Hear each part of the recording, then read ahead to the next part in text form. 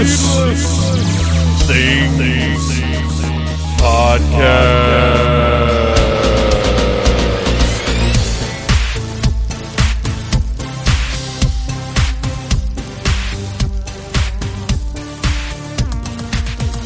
Hey, Phantomaniacs, welcome to the newest episode of the Needless Things Podcast, where we talk about toys, movies, music, and all manner of pop culture dorkery. I am your host, Dave, and no spooky voice this week because I just got off of an arduous 12-hour night shift, and I just don't have the fun spooky in me right now. What I do have in me are wishes for a happy anniversary to my incredible, beautiful, supportive, amazing wife, Mrs. Troublemaker. 13 years. 2005, October 15th, I married this incredible woman, and 13 years later, we're still having a great, amazing, awesome time, and we will be specifically having a great, amazing, awesome time in Savannah, Georgia this weekend. We will be attending the Vampire Ball, which is being put on by MarksterCon. It's our pal Mark Baggett, who was on the show a couple of years ago. I have not been able to attend as many of his events as I would like, but I can tell you, you need to Google MarksterCon, find the website, check out the events. You've never been to anything like this. This guy and his crew, they work so amazingly hard to create immersive, themed events. Bands like our friends, the Casket Creatures and Radio Cult, play. They have DJs. They have incredible light systems. The decorations are very, like, whatever the theme is, it's just incredible. I can't believe, one, the amount of work that goes into each and every one of MarksterCon's events, and two, how many events this guy puts on. It's crazy. But we're very excited. We're going to be in Savannah. We're going to be celebrating our anniversary there, which means if you see us in Savannah, you are legally obligated to buy us alcohol or dinner, or maybe if you run into us in there's some big toy store there our pal Red Ranger told me about. If you run into us there, you have to buy us each a toy of some kind. It's the law. It's the law. I think it's in the Constitution, and there are still a few people left who value that piece of paper, and while they do, I think we need to take advantage of the laws therein. So, anyway, happiest anniversary to my dear wife. We're going to have an awesome time this weekend, and we're going to have an awesome 13, 26, 39 more years together. I'm looking forward to it. Another thing that I want to mention is, yes, it is the Halloween season. That's why we're going to a vampire ball. Needless Things Podcast, each and every episode in October, every single Friday, will be spooky themed. So please do visit needlessthingspodcast.com for the newest episodes of the Needless Things Podcast. And throughout the week, myself,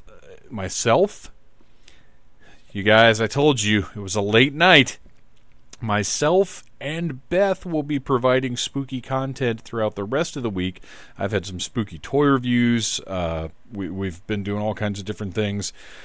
A little different than the old Needless Things. I mean, not really.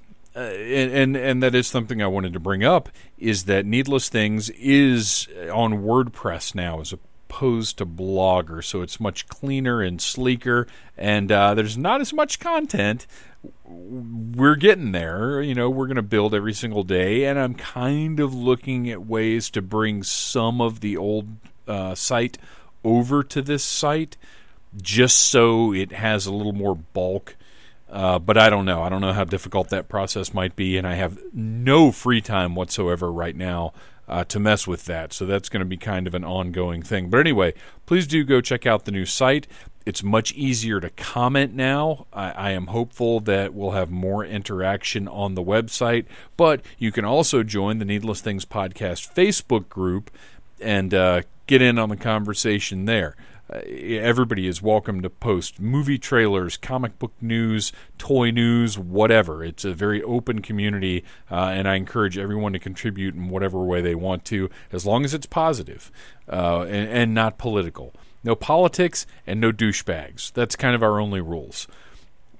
So what else have we got here? I had my notes in front of me for my first run through. We lost power 7 or 8 minutes into that, so I had to start over again. But it's okay because I've covered the things I covered. I'm back up to speed. And Monday, I'm going to be talking about John Carpenter on needlessthingspodcast.com. I've written up a nice post kind of looking back at his horror movies and what they mean to me.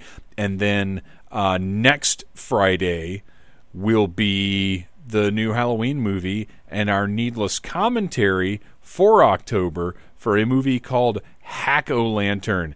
It's already been recorded. It's in the can, and it's ridiculous. You guys are going to enjoy it. And also, I want to put over, I did not expect this, but you may remember Missy Suicide, the incredible, esteemed creator of SuicideGirls.com, came on the show a few months ago to promote the Blackheart Burlesque Tour when it came through Atlanta. Well, Suicide Girls have contacted me and want to promote with Needless Things again, which I think is great because it's like literally the first time that's ever happened. So I am going to tell you guys the Suicide Girls Blackheart Burlesque Tour is returning to Atlanta on October the 20th at 9 p.m. at Center Stage once again. It's a perfect venue for this. There's not a bad seat in the house. I really love it's great for wrestling shows. It's great for music shows. And as we found out back in, I think it was February maybe, great for burlesque shows. But the Suicide Girls Blackheart Burlesque is unlike any other burlesque act you've ever seen, filled with pop culture references, a high-energy indie soundtrack, and the sexiest choreography that will make your inner nerd explode with glee. But please do keep that inside. No outward explosions at the show. I'm sure they would prefer. Choreographed by one of their very own, Nikki Bricks, who you may know. You can see Star Wars, Rick and Morty, Stranger Things, Sailor Moon, and more. VIP meet and greet tickets include early entry for a meet and greet and photos with the performers, one item autographed by the girls, crowd-free merch shopping, and a commemorative VIP laminate lanyard. So you can go right now to Facebook and look up Blackheart Burlesque. You can get your tickets via Ticketmaster, and it's an awesome show. Me and the missus went, like I said, a few months ago, and we had a blast. If you have a significant other and you like ladies and you both enjoy sexy, cheesecakey, pop culture, nerdy shows, I highly recommend the Blackheart Burlesque Tour, and not just because they seem to like me and want to come back on the show. So, very cool. October 20th. Check it out, Center Stage. You guys know how to use Google and get your tickets. And I will be there once again enjoying the pop culture sexiness. So there you go. There is an ad that I honestly did not expect to be doing. So on to this week's episode of the show. I realized that's the time difference there on my first run through. This week we are celebrating the 40 years of John Carpenter's original Halloween. This was recorded live at Dragon Con and features Mary Mancusi, who you may remember from last year's Friday the 13th panel. She's a huge slasher fan. She's an author, and she's great to talk to. Kat Scully, who I don't believe I had been on a panel with before, but somehow seemed familiar. Our sensibilities seem to be very much the same throughout the panel, so I think it was one of those things where it's like, are we friends? Have we been friends? Are we? Okay, well, cool. Valerie Hampton, who's always fun, and of course Clay Gilbert, who I love talking to and really want to get back on the show because he's a great guy, he's a brilliant guy, and also he seems to annoy Derek a little bit, and I like that about him. But anyway, this is the Halloween 40th anniversary panel. It's all about anniversaries this week.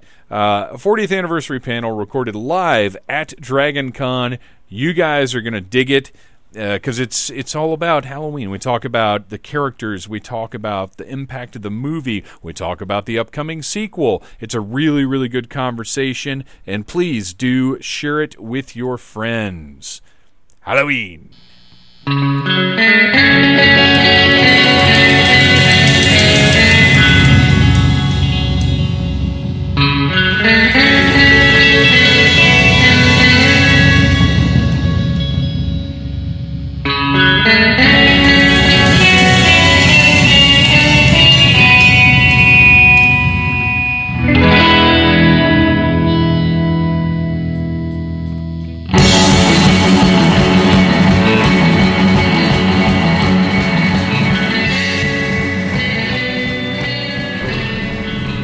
All right, well, how are we feeling tonight, Horror Track? It's 7 p.m. Sunday at Dragon Con. We're all still mostly alive. That's good, right? Yeah. And we're here to talk about... Not sober. Yeah. We're a little of both. Half one, most of the other. We are here to talk about the beginnings of not only a legendary franchise, but a legendary genre. We're going to talk about the 1978 movie Halloween. I'm Dave West, host of the Needless Things podcast. I'm going to be pretending to moderate this panel. To my left is... I'm Dr. Valerie Hampton, and I work at the University of Florida for medieval history, but I do that in conjunction with popular culture. And I also am a horror indie film maker. Hi, I'm Kat Scully. I am the author and illustrator of Jennifer Strange, a young adult horror that's coming out next July. It's basically pitched as Miss Peregrine's Home for Peculiar Children meets Scary Stories to Tell in the Dark. I have many fine bookmarks here, which you could take after the panel. I've done world maps and marketing for over 30 books with many well-known names like Penguin and Random House. And the most recent is Give the Dark My Love by Beth Rivas and Bruja Born by Zoraida Cordova. I'm Clay Gilbert. I write horror, science fiction, and urban fantasy for Darkman Press. I've published 8 novels with a 9th one that's coming out in a couple of months. This is the most recent in my Children of Ava science fiction series, Anna and the Gates of Grace, and that's actually under development for television by executive producer Joel Eisenberg and Council Tree Productions. Hopefully we'll be having some good news to share with you about that in the near future. Hi, I'm Mary Mancusi. I am also an author. I've written 25 books. Most recently, I write for Disney, which I know has nothing to do with horror, but I'm a personal horror fangirl and a big fan of slasher films. 80s horror is my favorite, and so I'm really excited to be on the panel tonight. Awesome. Thank you so much, you guys, for coming out. I've just discovered I don't have my notes, but that's okay, because we love Halloween, and we're going to get through this thing. So, first I want to talk a little bit about John Carpenter. For you guys, was this your first John Carpenter experience? When you saw Halloween for the first time, were you already aware of him? Mine was with The Thing, and that's still my favorite of his. So the first one that I ever saw John Carpenter's was The Fog and The Thing. I think I watched them around the same time or the same week. And the funny way that I first saw Halloween was actually because I'm a really big fan of John Carpenter, but I hadn't seen Halloween, and I got stranded in Boston as one does. For 3 days, and my friend Bracken McLeod, who's the author of Stranded, the tour, he took me in, just took me in, but then we started talking about horror movies, and he started talking about Halloween. I'm like, I actually haven't seen that one. He said, you sleep in the garage until you've seen this film. So he sat me down and watched it, and he said the best thing ever was seeing me jump at every part. It was funny because I'm such a horror fan and I love his other work, but I was still jumping at everything in it, so I have this tremendous love for this movie. And so I was very much aware of him, but there just hadn't been an opportunity to see it. I just hadn't rented it. It just hadn't happened. So it was so funny to me, though, because he was really ready to kick me out of his house. It was definitely my first experience with Carpenter's work. I want to say the first time I saw it was a television broadcast, so it wasn't really an uncut edition. I didn't see it on video until a couple of years later, but definitely something different from what I was used to with horror movies, and I grew up on horror movies and monster movies even prior to that, so definitely my first experience with Carpenter. So when I was younger, I wasn't allowed to see horror movies. My parents were really strict. But we were playing in the neighborhood, and I remember as a kid, there was this house that they had only built the foundation. We grew up in New England, so there was always these basements, and like they built these foundations that were really dangerous, and like so they were great to play in. And we would play Halloween because we had older kids that had seen it, and they're like, "Yeah, I'm Michael Myers, and I'm coming for you." And I was like, "But you can only walk, like you can't run." Well, that's easy, but it wasn't. It like really wasn't easy because you're running on these like narrow foundations, and he just keeps coming and coming. And I was like, "This is really scary." And so I always had like this Michael Myers character in the back of my brain way before I had actually seen the film. And then sadly, I had to see Halloween 5 first because I was working at a movie theater, and I was too young to go to R-rated movies. But because I was working there, I could like sneak in, and that wasn't the best introduction to the franchise, obviously. But that was my first actual like, oh, okay, here's Michael Myers. And that's actually a great segue because that was going to be my next excuse me, next topic for you guys. Oh my gosh, what just happened? My next topic for you guys. Yeah, there's something floating around. With a lot of the horror franchises, most of them I'd say, I didn't see the first movie first. Because I'm 42 years old, so the 80s, the heyday of this stuff, I wasn't quite old enough to be experiencing any of them from the beginning. So I'd see them on cable or TBS late at night or wherever. Was Halloween the first installment, Mary? We just heard it was not, unfortunately for you, the first one you saw. For me, it's very unusual because I saw the first one first. Or I saw the first one and the second one in the same night. I watched a lot of TNT up all night. And they usually played all of them back to back.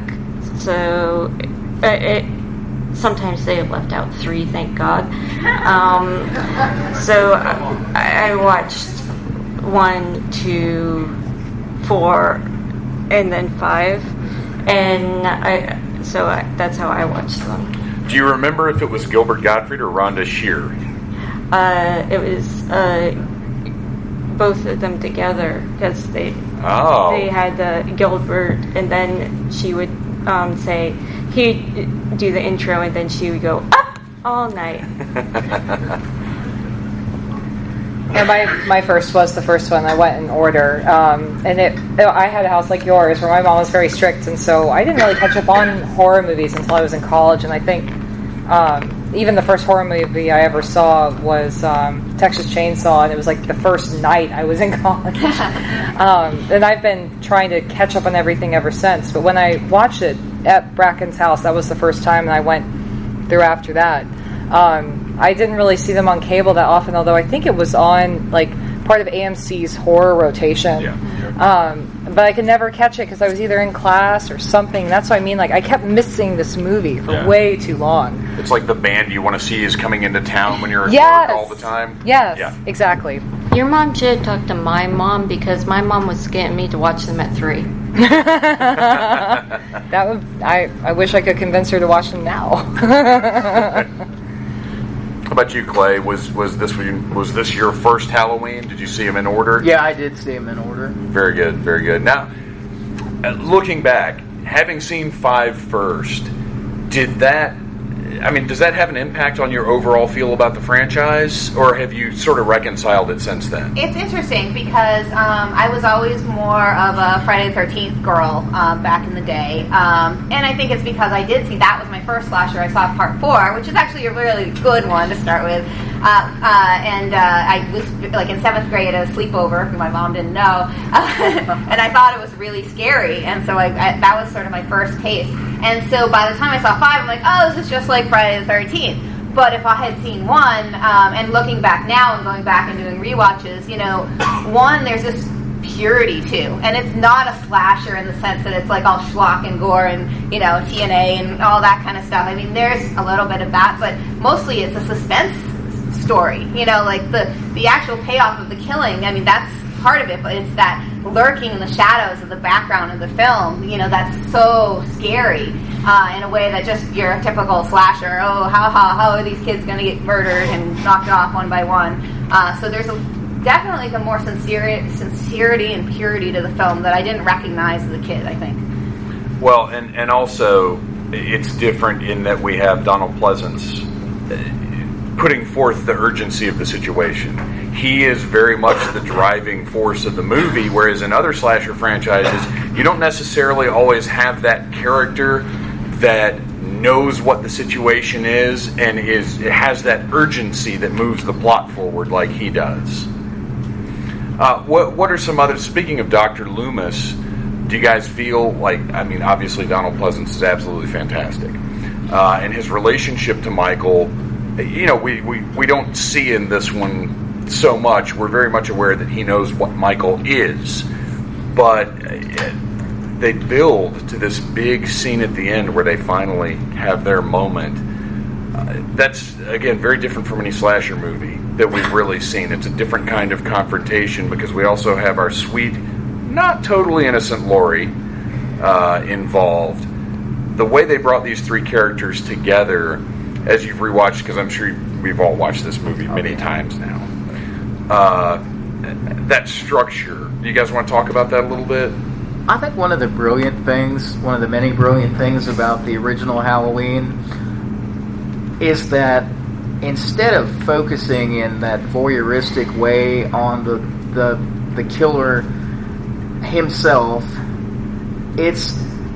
we're introduced to Michael more from the experiences of Laurie and her friends, and we have these sort of testaments of terror from them about him as an absent force. We don't see a lot of him on screen, not as an adult anyway. I mean, you see more of him, you see that horrific killing when he's a kid at the very beginning of the film. That's more horrific in our heads than it actually is on screen, which is tremendous. Because we have this witnessing to who he is by other people.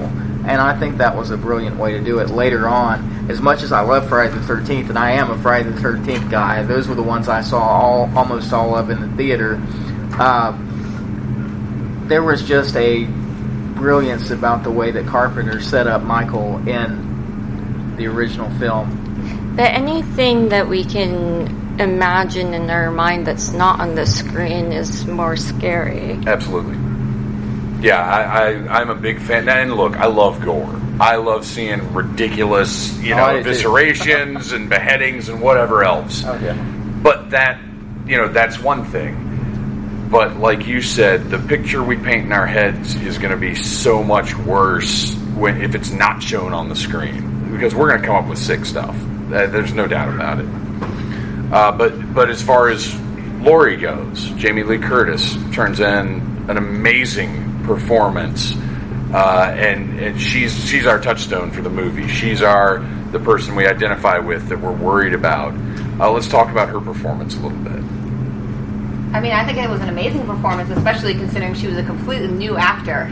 She had no experience, and no one on the cast. And there's I want to tell you, there's a documentary that you can watch on YouTube, and it's really good. It's so good. You linked it on Facebook, and I was like, I'm watching this beforehand. It's called The Inside Story, and it's a documentary of Halloween 1, and John Carpenter and all the players are in it and being interviewed for it. And it shows, it's kind of almost like Evil Dead in the sense, I don't know if you all know about how Evil Dead was kind of like this shoestring, friends getting together, and it wasn't quite that, but it was only one step above. They had a tiny budget, they were all brand new, they had no idea what they were doing, they're kind of making it up as they go along, and having new actors like Jamie, and just somehow it came together so amazingly, and again, this purity of innocence of we're going to put together this film. We're practically film students, and then you put together. Watching that documentary really showed how amazing it is that the final product looks like what it looks like. I think it's the purity of John Carpenter's vision. Mm-hmm. I think he knew. There wasn't a committee. The studio really. I mean, he was left to his own devices to do exactly what he wanted, and we got a pristine product because of that. Yeah, I was going to bring up that the timing was so perfect, and I felt like it was the two of them really working together. Her performance really matched his vision. Yes. It was perfect, so that everything that she did was, you could tell it was timed by him, but she just nailed it. She absolutely nailed every single second she was on screen. It was wonderful. She got a lot of cues from her mother, too. Mm-hmm. Yeah. Janet Leigh, for those that don't know, who famously died in Psycho shower scene. We all know it. But my favorite thing is that she feels vulnerable in the right way, but she doesn't feel helpless in the wrong ways. Right. Like, I see that a lot, even more frequently now with women in horror films. And I get very picky about women in horror films because I'm such a Ripley fan of taking agency and what's the horrific thing that's happening. And I love her because she both takes agency, but she's also terrified the whole time, and she is paranoid about what's going to happen, but she still retains her sense of self, and she still fights to stay alive, and she's this perfect balance of both. And I think that's why she's so relatable, because we don't sit there yelling and scream, "Oh, you should be doing this," right? But at the same time, we get so scared because she doesn't know quite what to do. She's just trying to run on instinct. Yeah, she's like an ultimate final girl. Mm-hmm. Well, she projects a very human, relatable terror and isn't just a screaming ninny. Yes. That's exactly what I'm saying. Yeah. The movie gives us two really anchoring perspectives about Michael. We get Laurie's perspective, which is more like the viewer can sort of identify with being her in that circumstance. And then we get Loomis's clinical perspective, but they're both voices of authority in different ways that I think really shape the way that a viewer sees that film and relates to that film. And they both, even though Loomis is a clinical psychologist, I mean, he's pretty terrified. It seems like he is pretty terrified of Michael also. The terror just manifests itself in a different way than it does for Laurie. So we're getting these twin visions of how horrific Michael is just from different types of voices. And I think that's powerful. It's one of the reasons Loomis is so effective. He is a man of science. We are introduced to him as our straightforward science man character, but he's referring to Michael as pure evil. Yep. That's not a term clinical science people throw around all the time. So right there, in a very smart way, you're letting the audience know you need to be terrified of this monster. For you personally, what is your connection with that first Halloween? What's the one thing about it that makes it one you watch over and over again? Like one moment or one particular mood throughout the movie? The music. I think the music really brings it home. It's so creepy. It still kind of gives you the chills, even as you see it for the 1,000th time or whatever. It really pulls it all together. I like it's my daughter's favorite of the three main slasher movies, so we watch it more often. I like the Friday the 13th, so we'll watch that for me, and we'll watch Halloween with her. I think it's a combination of the music and the camera techniques and the brilliant decision to set it on that holiday too, with all the trappings and traditions that are attached to that holiday. Those three things for me. Even though Friday the 13th came along, and I mean that's another set of traditions and holidays, I don't think that would have happened had Carpenter not built the foundation that he built with Halloween and done it as well as he did. I think for me it was definitely the filming of it and kind of the composition. Like, just the one thing that sticks out for me forever is when he's standing outside the bushes and it's that long shot, and then he's gone the next shot. And I've seen other movies do that, but never as good as Halloween. And I've seen many other films follow trying to do that. But the way that it was achieved, it stays with me so much more. I think every shot of this film, I could storyboard it in my mind. Yeah. And I think that the imagery is why I keep coming back to this film. And I just felt like not only was the writing in place, the acting in place, but the way it was shot, especially for its budget. I mean, I'm a big Evil Dead fan, so I'm a fan of that whole shoestring budget film, friends getting together sort of feel. And this transcended that into something that everything tried to imitate after. I mean, I think of It Follows trying to do the same kind of thing with it, and it, like the same long shot of the girl walking towards and then suddenly gone, or the various forms that it takes. And it's like, I know where they're trying to do, what they're trying to mimic here, and it's just never going to be as good. But I love that imagery will always stick in my mind, that he's just that good of a master.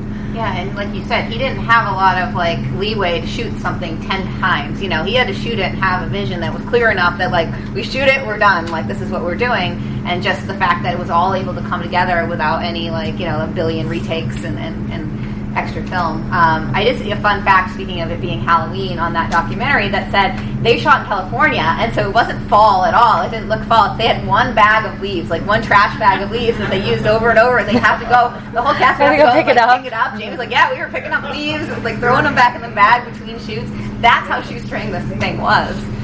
And speaking of that documentary and the connection that Jamie Lee Curtis and John Carpenter seem to have, if you listen to their commentary on the movie Halloween, which was recorded probably 15 years ago now, I'm not sure. But anyway, they have such a great chemistry and camaraderie together. They're so much fun to listen to. And you can just tell, like when you watch the movie, obviously she's doing her job, but you can tell where that extra level of performance came from, that she connected with his vision. And I think what I love about it is the precision, the simplicity.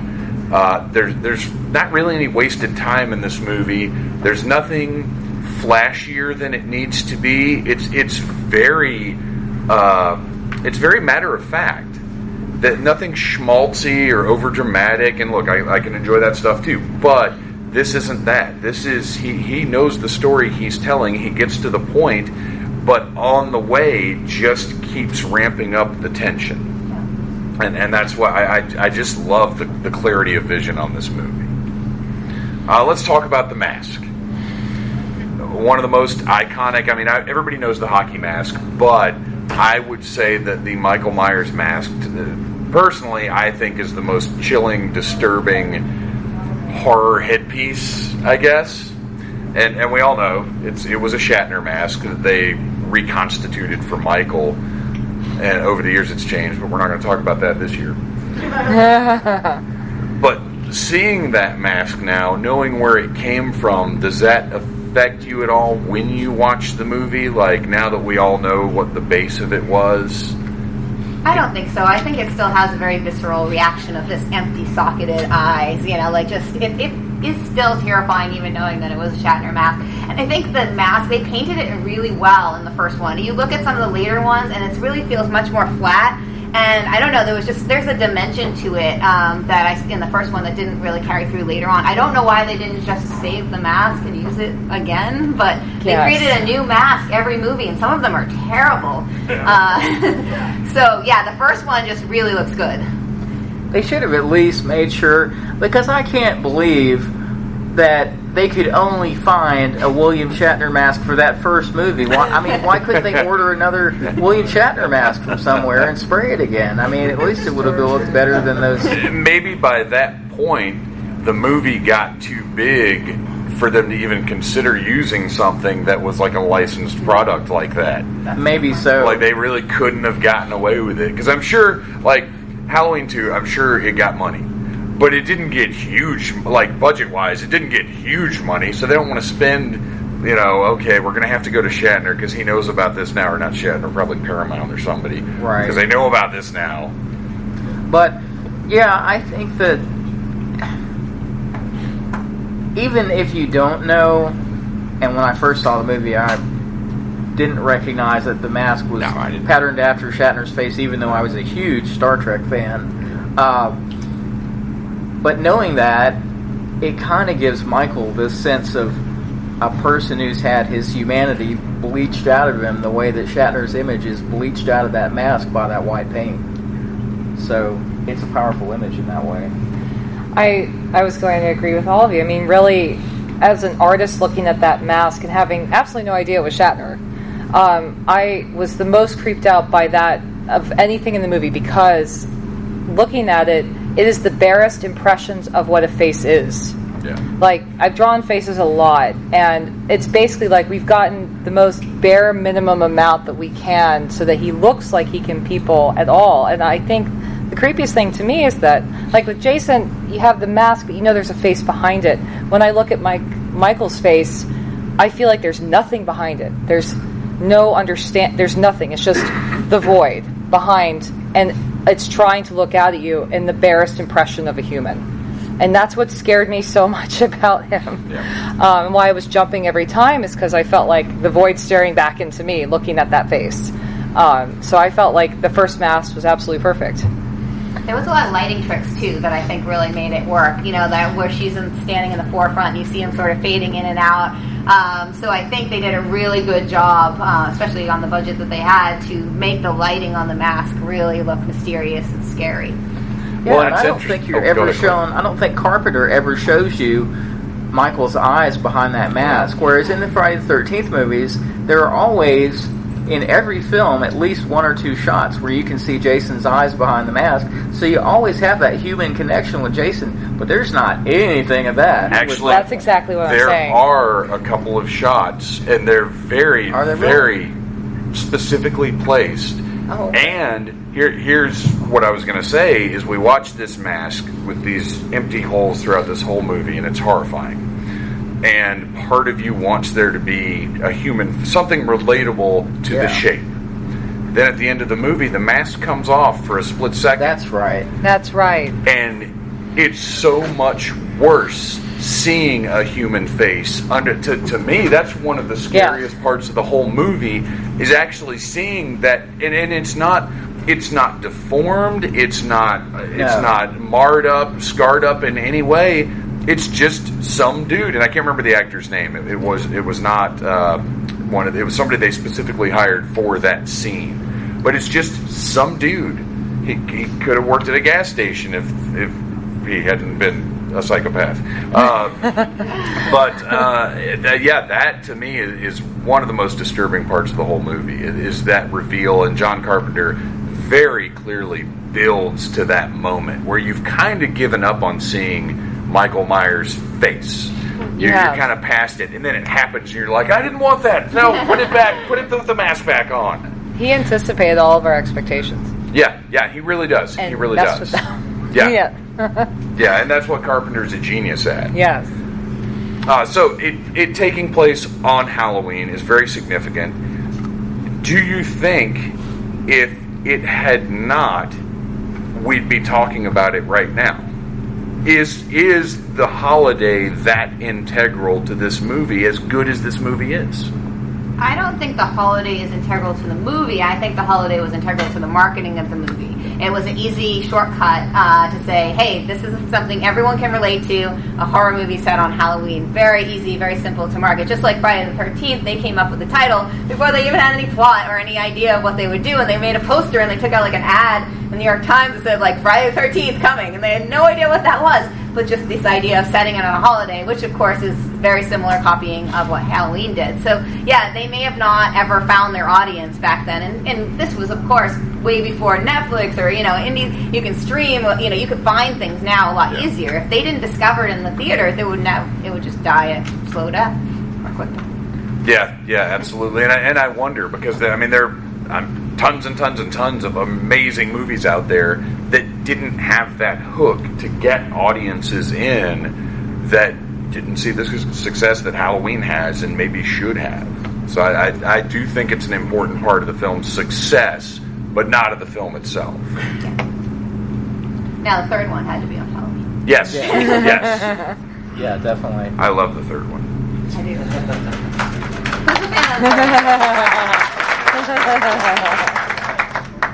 I think there's an element of myth making that the setting gives to the film that it wouldn't have had otherwise. It is pretty much a handy marketing device. I have to agree with that. But within the film itself, there's a bit of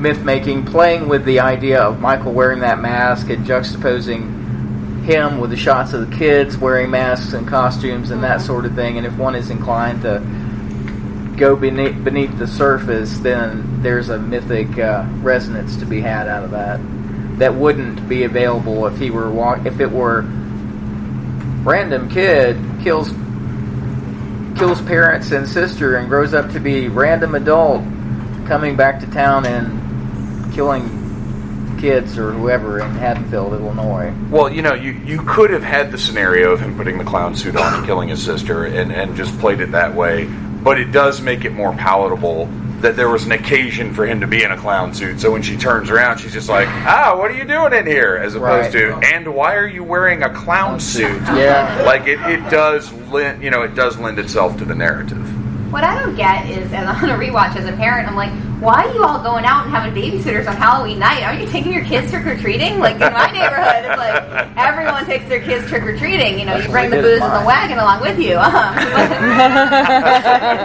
It didn't make for a but every single parent in town seemed to have gone to some epic party for adults only, and everyone's got a babysitter that night on Halloween, which seems very odd. Maybe in the 70s it was different. That's another function of myth making that's going on in the movie, the kind of world in which, the kind of urban world in which, suburban world in which that can happen might leave the space for someone like a Michael Myers to happen. Yeah, when I grew up, the adults were all having parties and the kids were let to go trick-or-treat by themselves. It's a small town. Yeah. But I think that we would still be talking about Halloween today, but maybe not in the same way. And probably not the same title for sure. It'd be something else. And I think, correct me if I'm wrong, but I remember researching with John Carpenter, he has always struggled with, this is what I've made, and this is how the studio wants to market it. And the fact that it was tied in with Halloween, as you were mentioning, it did reach a wider spread of people, the type of people that are like, oh, it's the Halloween season, I want to go do what I don't normally do and go see a horror movie. So it reaches not just horror fans, but another market of fans. And it tends to have a wider spread that way. I also think it's because, like, his other work, like The Fog, The Thing, has a supernatural element to it, and it wasn't marketed around, like, a certain amount, like a holiday, basically, where people would be in that mood to do, I want to see this kind of film at this time of year, and which is very, very effective. And there are parts that could be off-putting to the wider audience that aren't typically horror fans. But with Halloween, when they went into the theaters, they found, oh my gosh, I can absolutely relate to this. And so I think that we'd still be talking about it for sure, because of the way that it's written, not just the holiday it's around. You bring up a really good point. If it had not been set at Halloween, would we even consider it a horror movie, or would it be more of a thriller?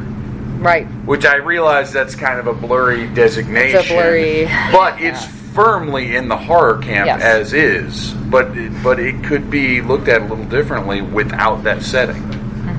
I can see that point, though I just have my own pet peeve of every time a horror movie transcends, then it's not a horror movie anymore. I know. I hate that. Like, no, I hate it that. can still be horror and be good. And so horror's not a dirty word. Yeah, that bugs me too, just like all the crap that happened when it came out, and because it had attention to character details, suddenly it's a character study, it's not a horror film. And I think that, to pull it back to Halloween and not go off on a big tangent about it, I think what would still separate Halloween and make it a horror film rather than a thriller is that there is not any attention paid to Michael's psychology. Michael is a killing force, and that's reinforced all the way through the movie, especially by having Loomis's perspective there. There's no analysis of Michael as a psychologically damaged kid or whatever. He's not Max Cady. He's not Max Cady. No, he's not. Fear. He's not. And so the emphasis is on his effect on that community, and his effect is an effect of horror. So to me, I don't buy the psychological thriller interpretation of Halloween on any level. Yeah, that's solid. You're right. We'd still be talking about it in a different way, though. Right. Oh yeah, no doubt about that. No doubt about it. Are there any things you guys came specifically wanting to talk about today? Mary, you clearly have something in mind. Oh, I was just thinking about the Rob Zombie version and how it is a psychological study, and I was curious everyone's thoughts on, basically taking off the mask of Michael and giving him this entire backstory and reasons for doing it, because clearly that was not what John Carpenter intended. I mean, they called Michael Myers in the script the Shape. They wanted him to be, personality-less, just pure evil. They didn't want that. And even in, like, the later movies, they keep trying to give him, like, oh, it's his sister. Oh, this, oh, there's some cult. There's all these, like, explanations. And I guess you can't just do the same movie over. You have to add to the mythology. But do you think that took away from the purity of the first movie of just this mindless killer, pure evil, whatever? I obviously love the original. However, there is a place in my heart for the very different, but to me, very compelling Rob Zombie story that went across two movies. And no, it's not the same thing at all, but I'm cool with that because I like different tellings and different points of view of the same story. That's very interesting to me. And I support anything Rob Zombie does. I just wish he'd get somebody else to write his dialogue. My gosh, humans don't talk like that. No, they don't. But I dig those. I dig both of those. You look like you don't. Oh, I'm actually the opposite camp, in a way, because I really like seeing new takes on things. I really like seeing new things expressed, new artists coming forward. I pretty much, when a remake comes out, I go see it.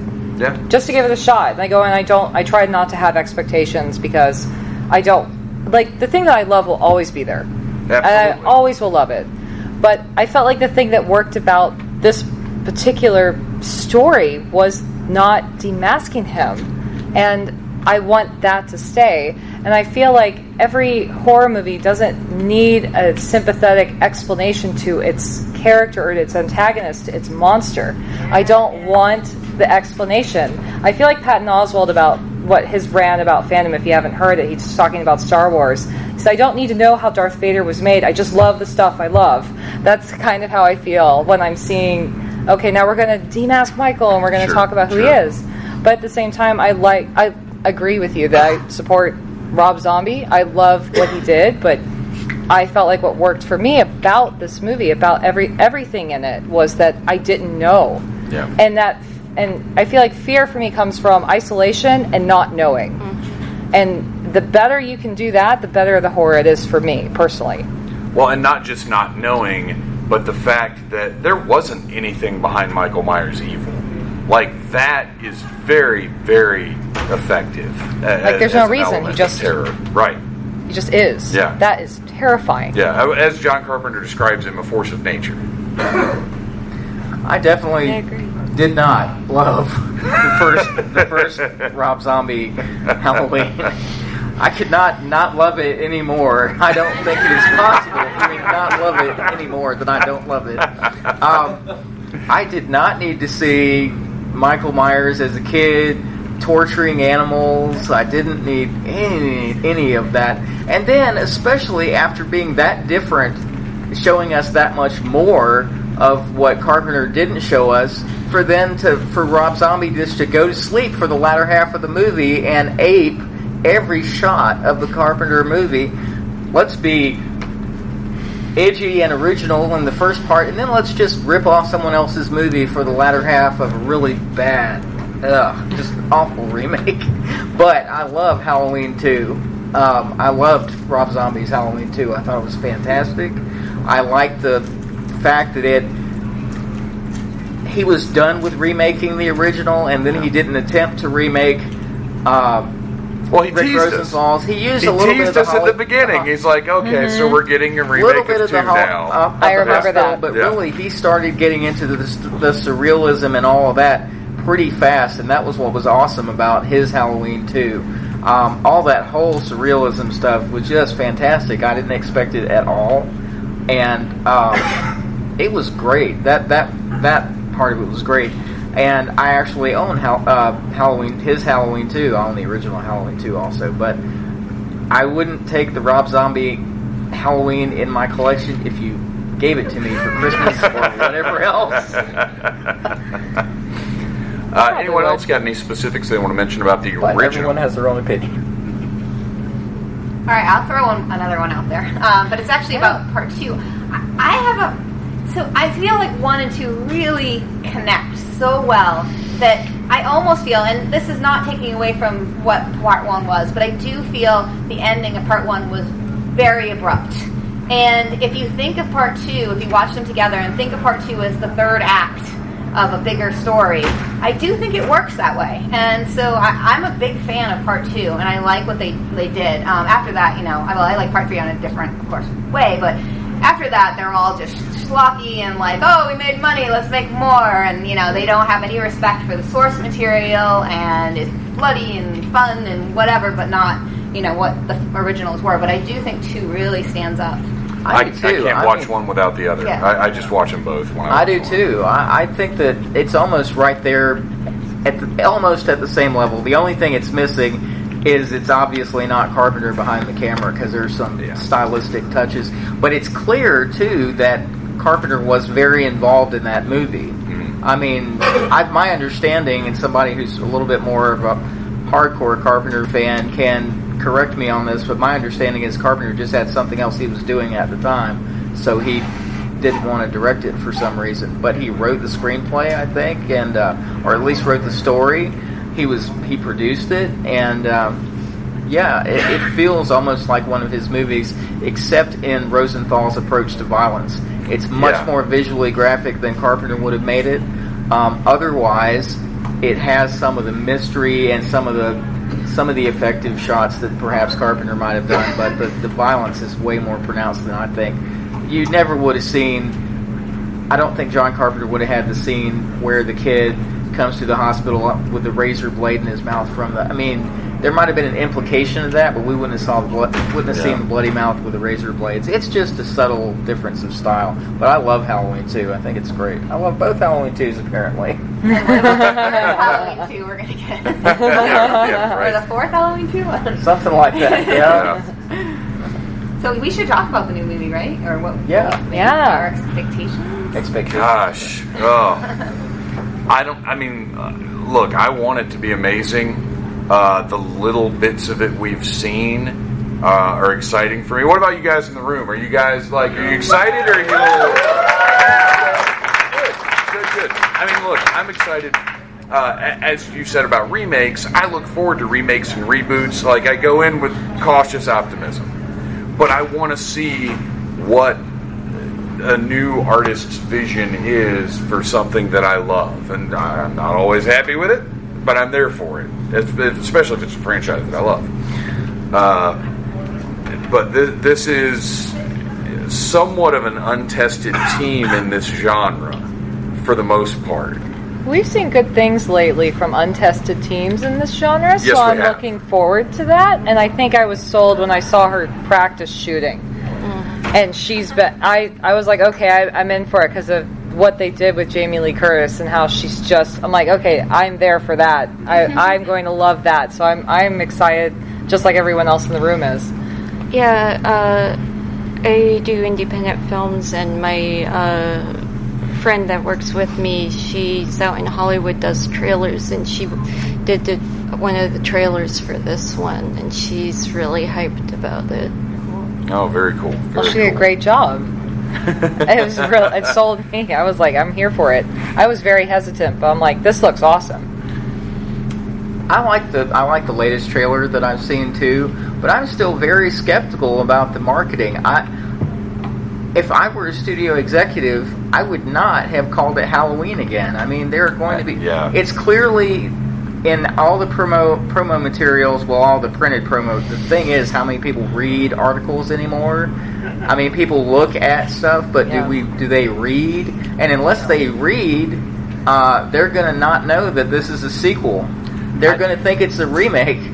I think to average Joe, because everybody understands that everybody here at Dragon Con, we generally have a better awareness of genre stuff, of pop culture, than just the average Joe. It's come a lot further than it was 20 years ago, but in general, we're still the ones that look at this stuff and we know, okay, this is actually a continuation from the first movie. But I think average Joe, like the bulk of your consumer public, if they're interested at all, they just say, "Oh, it's Halloween. It's another Halloween movie. I'm going to go see it."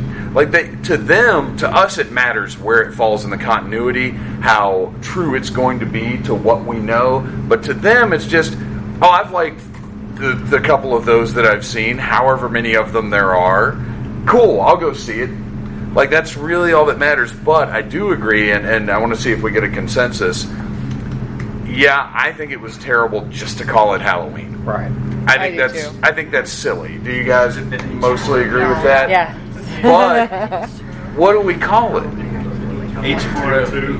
No! You get out of here. You can just call it like Michael.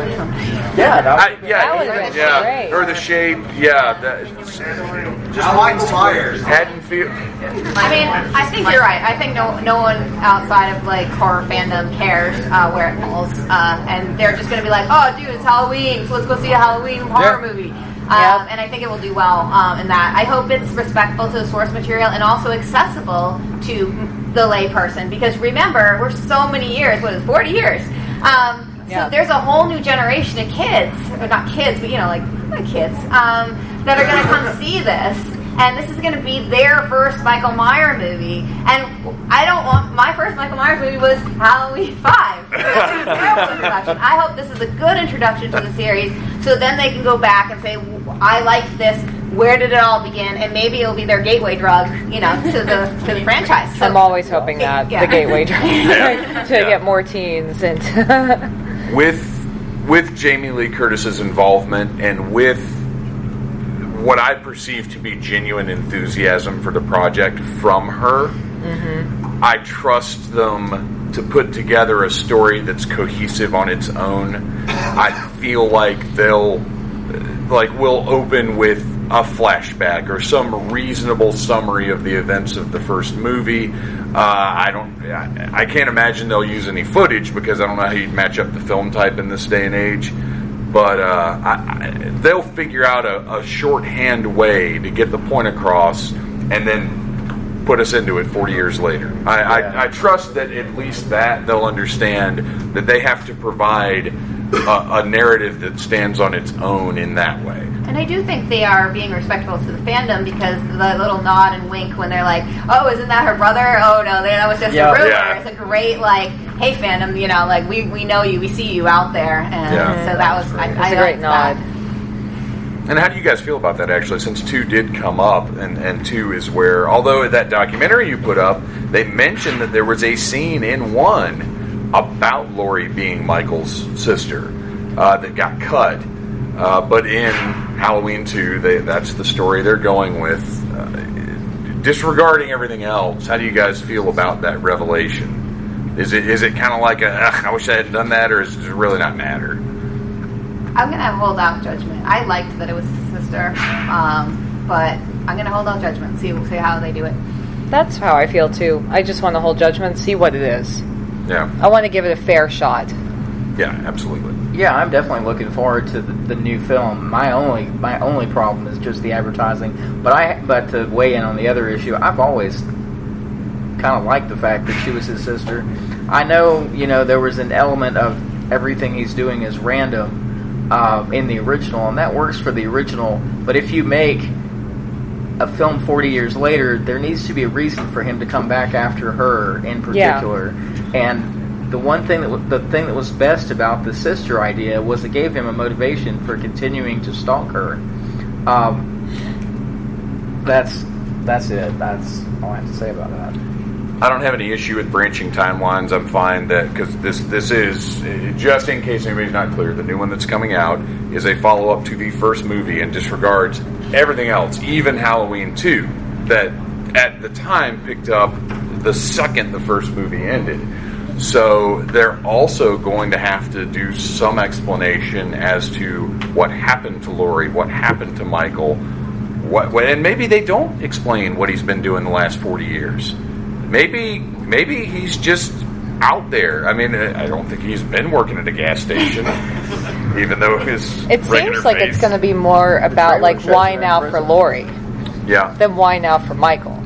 Do you know what I mean? It feels like she's preparing for this and has been preparing for this, but why? and why this long? That's what why I'm is she- interested to see explored. Why is she so sure That's a lot. Yeah. that he is coming back? Why? Yeah. Why That's does what I she wanna think that? see. That's it. Because if you look at it realistically, yes, you're going to have horrible trauma from what she went through, but you're not necessarily going to arm yourself and turn into a warrior. It's a very much Sarah Connor plotline. It is. It It is. absolutely is. It is. Except that Sarah Connor knew She knew Judgment for Day sure. was coming. And we don't yet know how or why Laurie knows her own personal Judgment Day is coming, which is going to be an interesting thing to find out. All right, we've got to wrap this thing up. Before we go, everybody down the line, what do? Where can we find you online? And final thought about the original Halloween. We'll start with you, Mary. I am doing the Handmaid's Tale panel tonight at 10, the mature themes of the Handmaid's Tale, down the Apocalypse track. And I am doing American Horror Story tomorrow at 1. It's going to be kind of a audience participation panel. I think I'm just going to be up here chatting with whoever is a fan and wants to talk about the last season, what's going to be happening in the new season, and just the show in general. So those are 2 things that you can find me. And my last thought on Halloween, I don't know. It's just one of those films that stays with you. It's not schlocky. It's not silly. It's not over the top. And like you said, I like that kind of stuff. I'm a fan of Hostel and Saw. I mean, I like it all the way in that sense. But I do think there's a purity to this film that we don't often see, and I do see it in indie filmmakers sometimes. Recently, and that's really great too. I'm going to be on the rest of the panels from in this room for the rest of the day, and then I'm downstairs on the downstairs in the Hyatt for the Dawn of the Dead anniversary panel that we're doing to wrap up the night. As far as Halloween goes, I think the original Halloween is just an untouchable classic that defined a whole segment of the horror genre for history. I thought of one more thing that I really wanted to mention. If you wanted something really funny, Angry Video Game Nerd does a rant on Halloween and the sequels and the order they're in and where they fall, and it's hilarious. So look that up if you want to laugh. So I'm going to be here in this room next on the Right One In 10th anniversary panel. So if you want to see that, definitely stay and check it out, and we'll talk about vampires.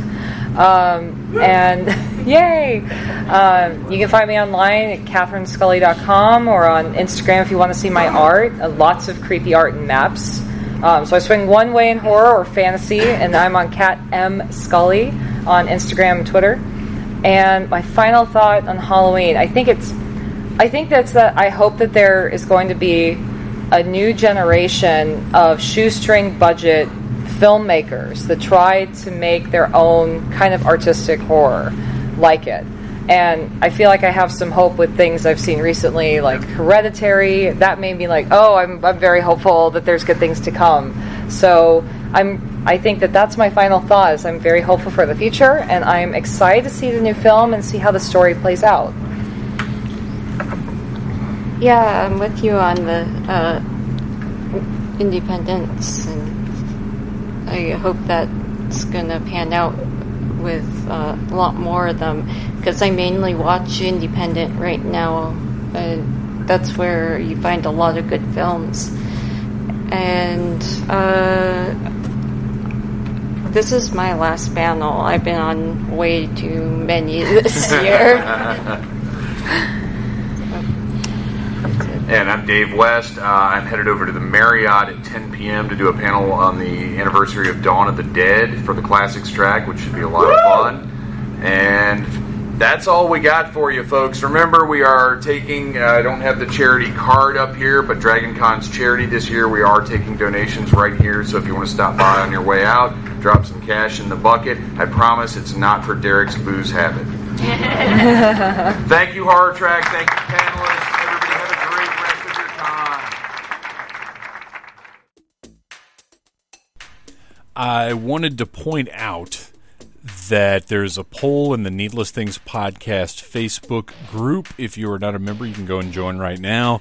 The poll's up in the announcements, which used to be pinned posts, but now they're called announcements, which maybe makes more sense. I don't know. I wish you could put a time on them, though, because people often forget to reset them as regular posts. But anyway, there's a poll to determine what the final remaining October podcast slot will be, because everything else is planned. I have one open slot, and we were going to do both of these, but we just don't have the time now. Stephen King adaptations or Halloween costumes, a group retrospective, which would be a panel of us just talking about Halloween costumes, what we've worn over the years, how they've changed over the years, that sort of thing.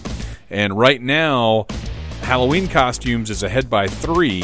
Stephen King adaptations is at 3. And I'll say this. Stephen King adaptations is not necessarily confined to the Halloween season, so I guess it does make more sense to do the Halloween costumes thing. But go to the Needless Things Podcast Facebook group, join up, cast your vote for which episode you would rather hear in the final remaining slot for October. And that's all I got for today. It's exciting to have a sponsorship type thing going on again with the Suicide Girls. It's exciting to be going out of town for the Vampire Ball this weekend, and it's exciting that it's the Halloween season. I need to get back on track with horror movies, though. Netflix just put Monty Python on, like all of it, almost, and I've kind of gotten sidetracked. But that's okay, because we'll do that episode sometime in the future. I love you guys. Thank you for listening to the Needless Things Podcast. You're the best. You can find the show on iTunes, Stitcher, Downcast, or in the ears of a Trader Vic's employee. Love you. Mean it.